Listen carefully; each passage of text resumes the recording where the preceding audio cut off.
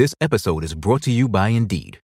We're driven by the search for better, but when it comes to hiring, the best way to search for a candidate isn't to search at all. Don't search, match with Indeed. Use Indeed for scheduling, screening, and messaging so you can connect with candidates faster. Listeners of this show will get a $75 sponsored job credit to get your jobs more visibility at Indeed.com/journal. Terms and conditions apply.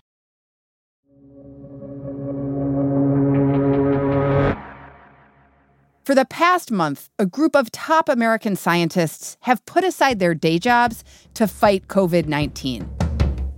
Their goal is to shorten the battle against this disease from years to months. They want to get the best ideas through to the right people so that by summer, we are in a way better position than we are now. That was reporter Rob Copeland. He says these scientists aren't an official part of the government's response, but their ideas have been gaining traction at the highest levels of power. I spoke to someone involved in the vice president's task force who described it to me like this. He said, every day we're getting hundreds of people who say they have the silver bullet. They say they have the idea. Almost none of them get through the gates. These guys get through the gates. Today on the show, how this group of scientists is getting their ideas to the most powerful people in government. Welcome to The Journal, our show about money, business, and power. I'm Kate Linebaugh. It's Wednesday, April 29th.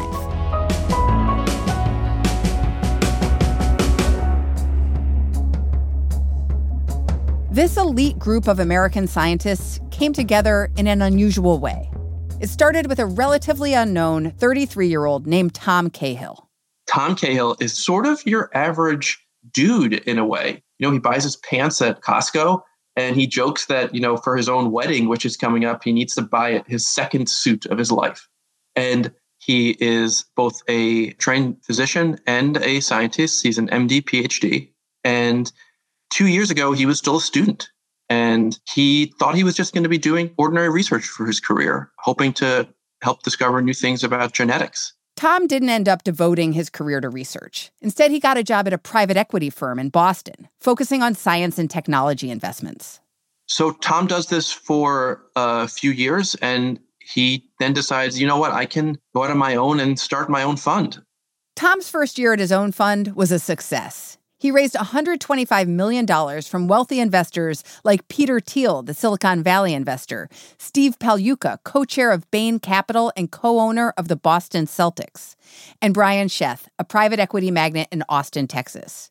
Because of the biotech companies he invests in, Tom also has a network of prominent scientists from universities like MIT and Harvard.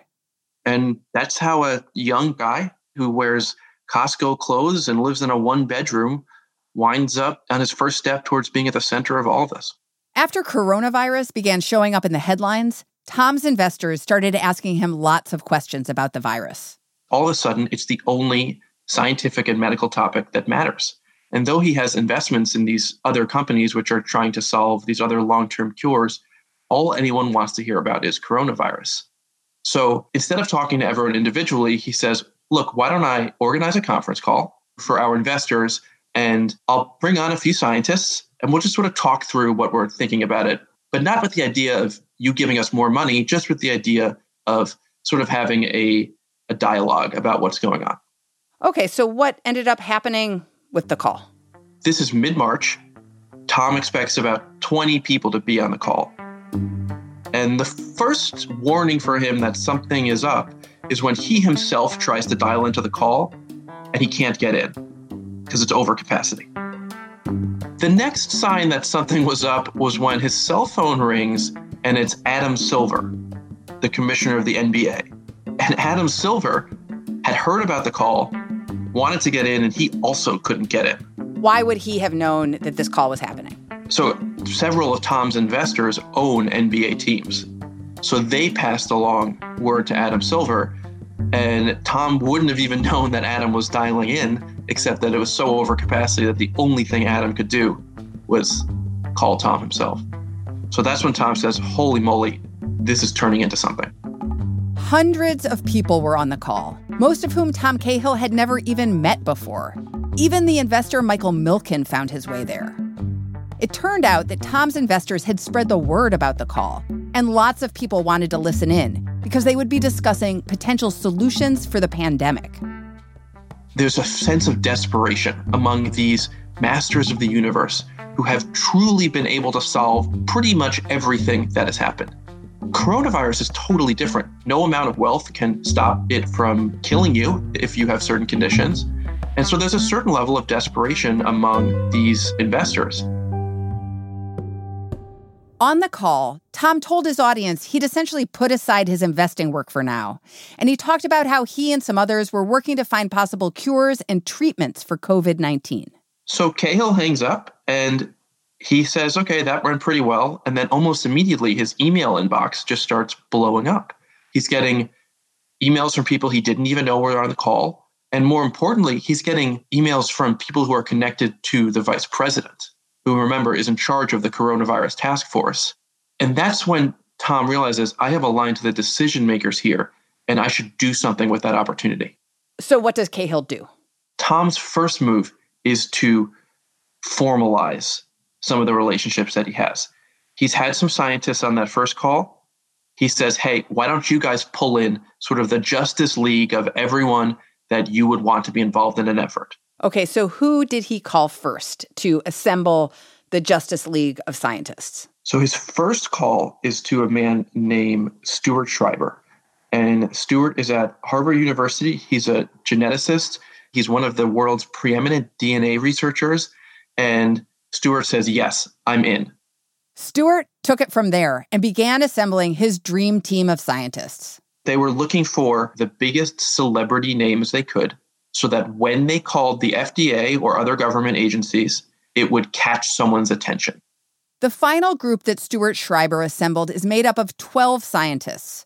One of them is Tom Cahill. The others are from a variety of fields: immunology, epidemiology, biology, chemistry. There's a nuclear scientist who specializes in national security.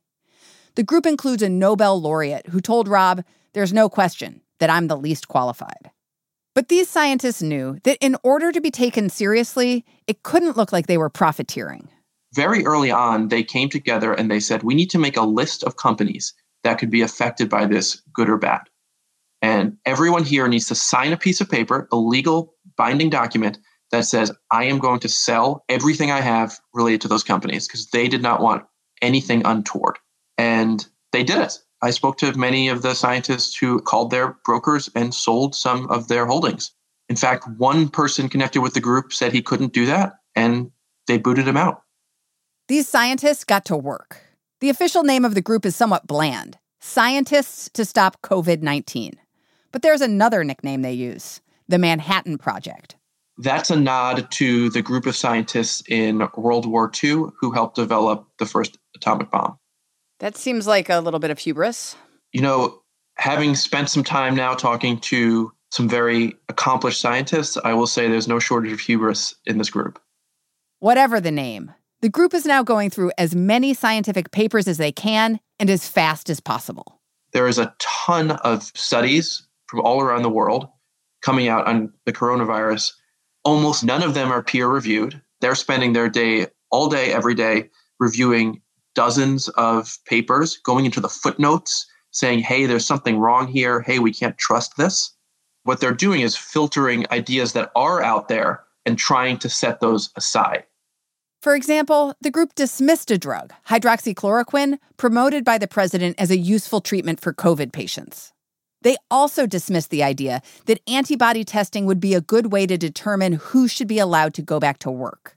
That's because there's little evidence that people who have antibodies aren't still contagious. But the group also had a lot of ideas they thought could work. And to get those ideas in motion, they needed the right connections. And here's where Tom Cahill in particular comes in.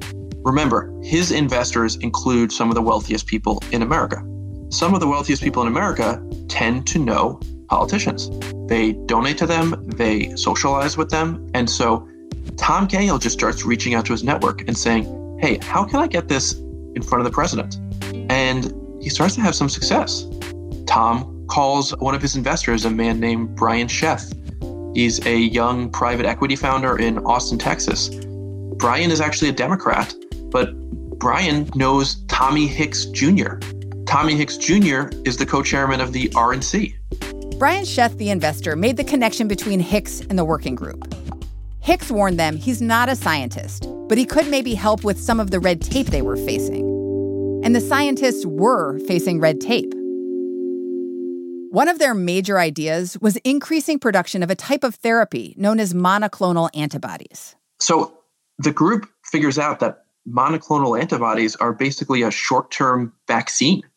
They both protect people who don't have the disease yet. They provide a level of a barrier against it. And for people who do have COVID, they actually lessen the symptoms.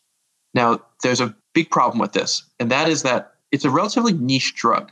So there's just not too much of it around. But they're super, super jazzed about it. So they start talking to a number of manufacturers of it, and they say, hey, how could we get more of this made? One of those manufacturers that could make this type of antibody drug is the pharma company Regeneron. One of the members of the group is Ed Skolnick. He's a former Merck executive. And Ed knows everyone who's anyone at a pharmaceutical company. So he calls some buddies at Regeneron, and he says, hey, we really love this drug. Is there any reason why you couldn't make more of it? Regeneron said there was a reason they couldn't make more. The company needed to open up space in its U.S. factories. And to do that, it needed approval from the FDA. The scientists tried to use their connections to fix that. Ed says, okay, let me call the FDA. And it doesn't go well. They're essentially told, this is just how things work. They're told, we will not waive this rule just because you guys think we should. Exactly. It's like, who the heck are you? And here's where Tom Cahill's connections started paying off. Tommy Hicks, the RNC co-chair who had agreed to help the group with red tape, got the scientists in touch with a powerful person within the Trump administration, Nick Ayers. Nick Ayers is maybe Vice President Pence's closest aide, and he was almost the White House chief of staff himself. There's not a lot of people on Earth who can get through to Nick Ayers. The scientists were able to get through to Ayers, and they told him about the promise of monoclonal antibodies as a treatment, and that an FDA rule was slowing Regeneron down. Nick Ayers said he knew the right person to call at the agency. That very same day, Regeneron gets a call from the FDA. Hey guys, we changed our mind. It's all good. You can move that manufacturing abroad. We want as much of this antibody drug to be produced as possible. You have our permission. This was a win for these scientists. Through their connections, they were able to get the FDA to cut red tape. That showed what they were doing was starting to work. Coming up, the group taps more connections to get their ideas done.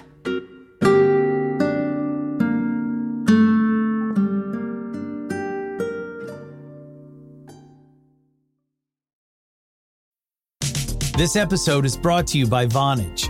With Vonage Video API, your developers can easily create custom video experiences tailored to your business. Enhance every conversation with live video, whether it's delivering faster tech support, improving customer service, or enabling interactive meetings and events. Unlock the true video potential of your business. Discover how at Vonage.com. This episode is brought to you by Indeed. We're driven by the search for better, but when it comes to hiring, the best way to search for a candidate isn't to search at all. Don't search, match with Indeed. Use Indeed for scheduling, screening, and messaging so you can connect with candidates faster. Listeners of this show will get a $75 sponsored job credit to get your jobs more visibility at Indeed.com/journal. Terms and conditions apply. Welcome back. Fresh off their victory with the FDA, the scientists set their sights on making another one of their ideas come to life, a quicker way to find a drug treatment for coronavirus. Now, these scientists think that the quickest way to get an effective treatment is to use drugs which are already being used for something else.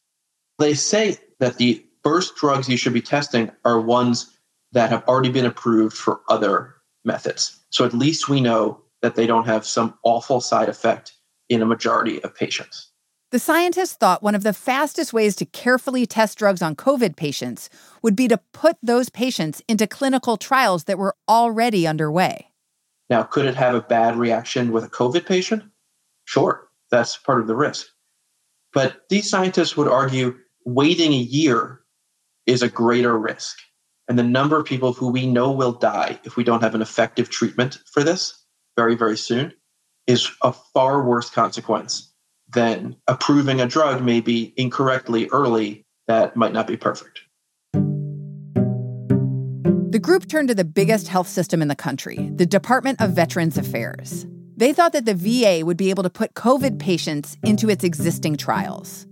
To contact the VA, the scientists enlisted help from one of the people who had unexpectedly dialed in to that very first conference call, the investor Michael Milken. So through their connections at the VA, and they spoke directly to the head of the VA about this, they said, you know what you should really do is you should take some of the drugs that you're already testing people with, put COVID patients in it.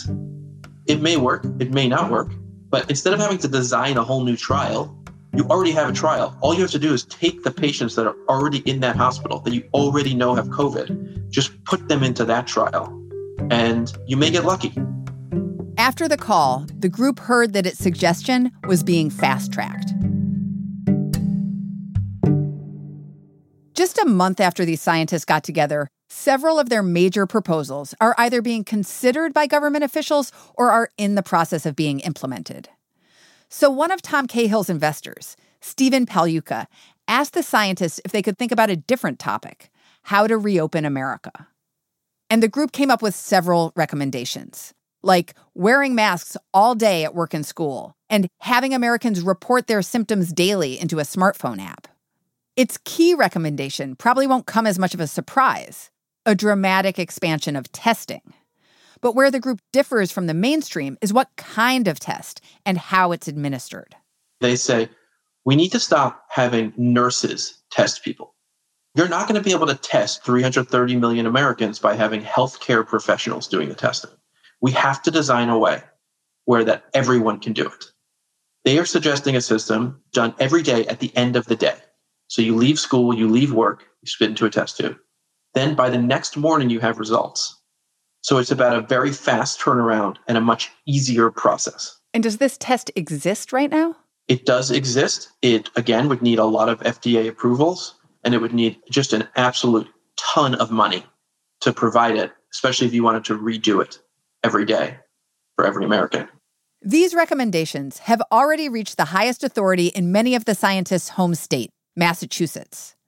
Their route to Governor Charles Baker was through Steve Pagliuca, the person who encouraged the scientists to think about this topic in the first place. His connection? He owns the Boston Celtics. And one of the nice things about owning a sports team is you can, get people to call you back. So the owner of the Celtics calls Charlie Baker, the Republican governor of Massachusetts. And they had a long chat about this. And what they mostly talked about was reopening. And they're going to be doing a lot of these things.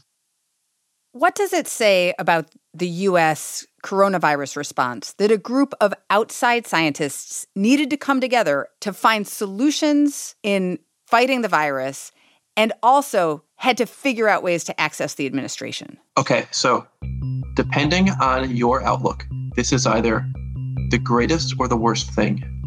If you believe in America, in the traditional ingenuity of America, this is people taking what advantages they have in a crisis and applying it for the common good. This is a billionaire saying, hey, I've got the right guy for you to call. This is a scientist saying, I have a great idea. On the other hand, if you are someone who thinks that the Trump administration has had a haphazard response here, if you think that they haven't themselves been coming up with the right ideas, then the fact that an outside group of people have to be in some ways dictating national policy, it probably confirms your own beliefs about the administration.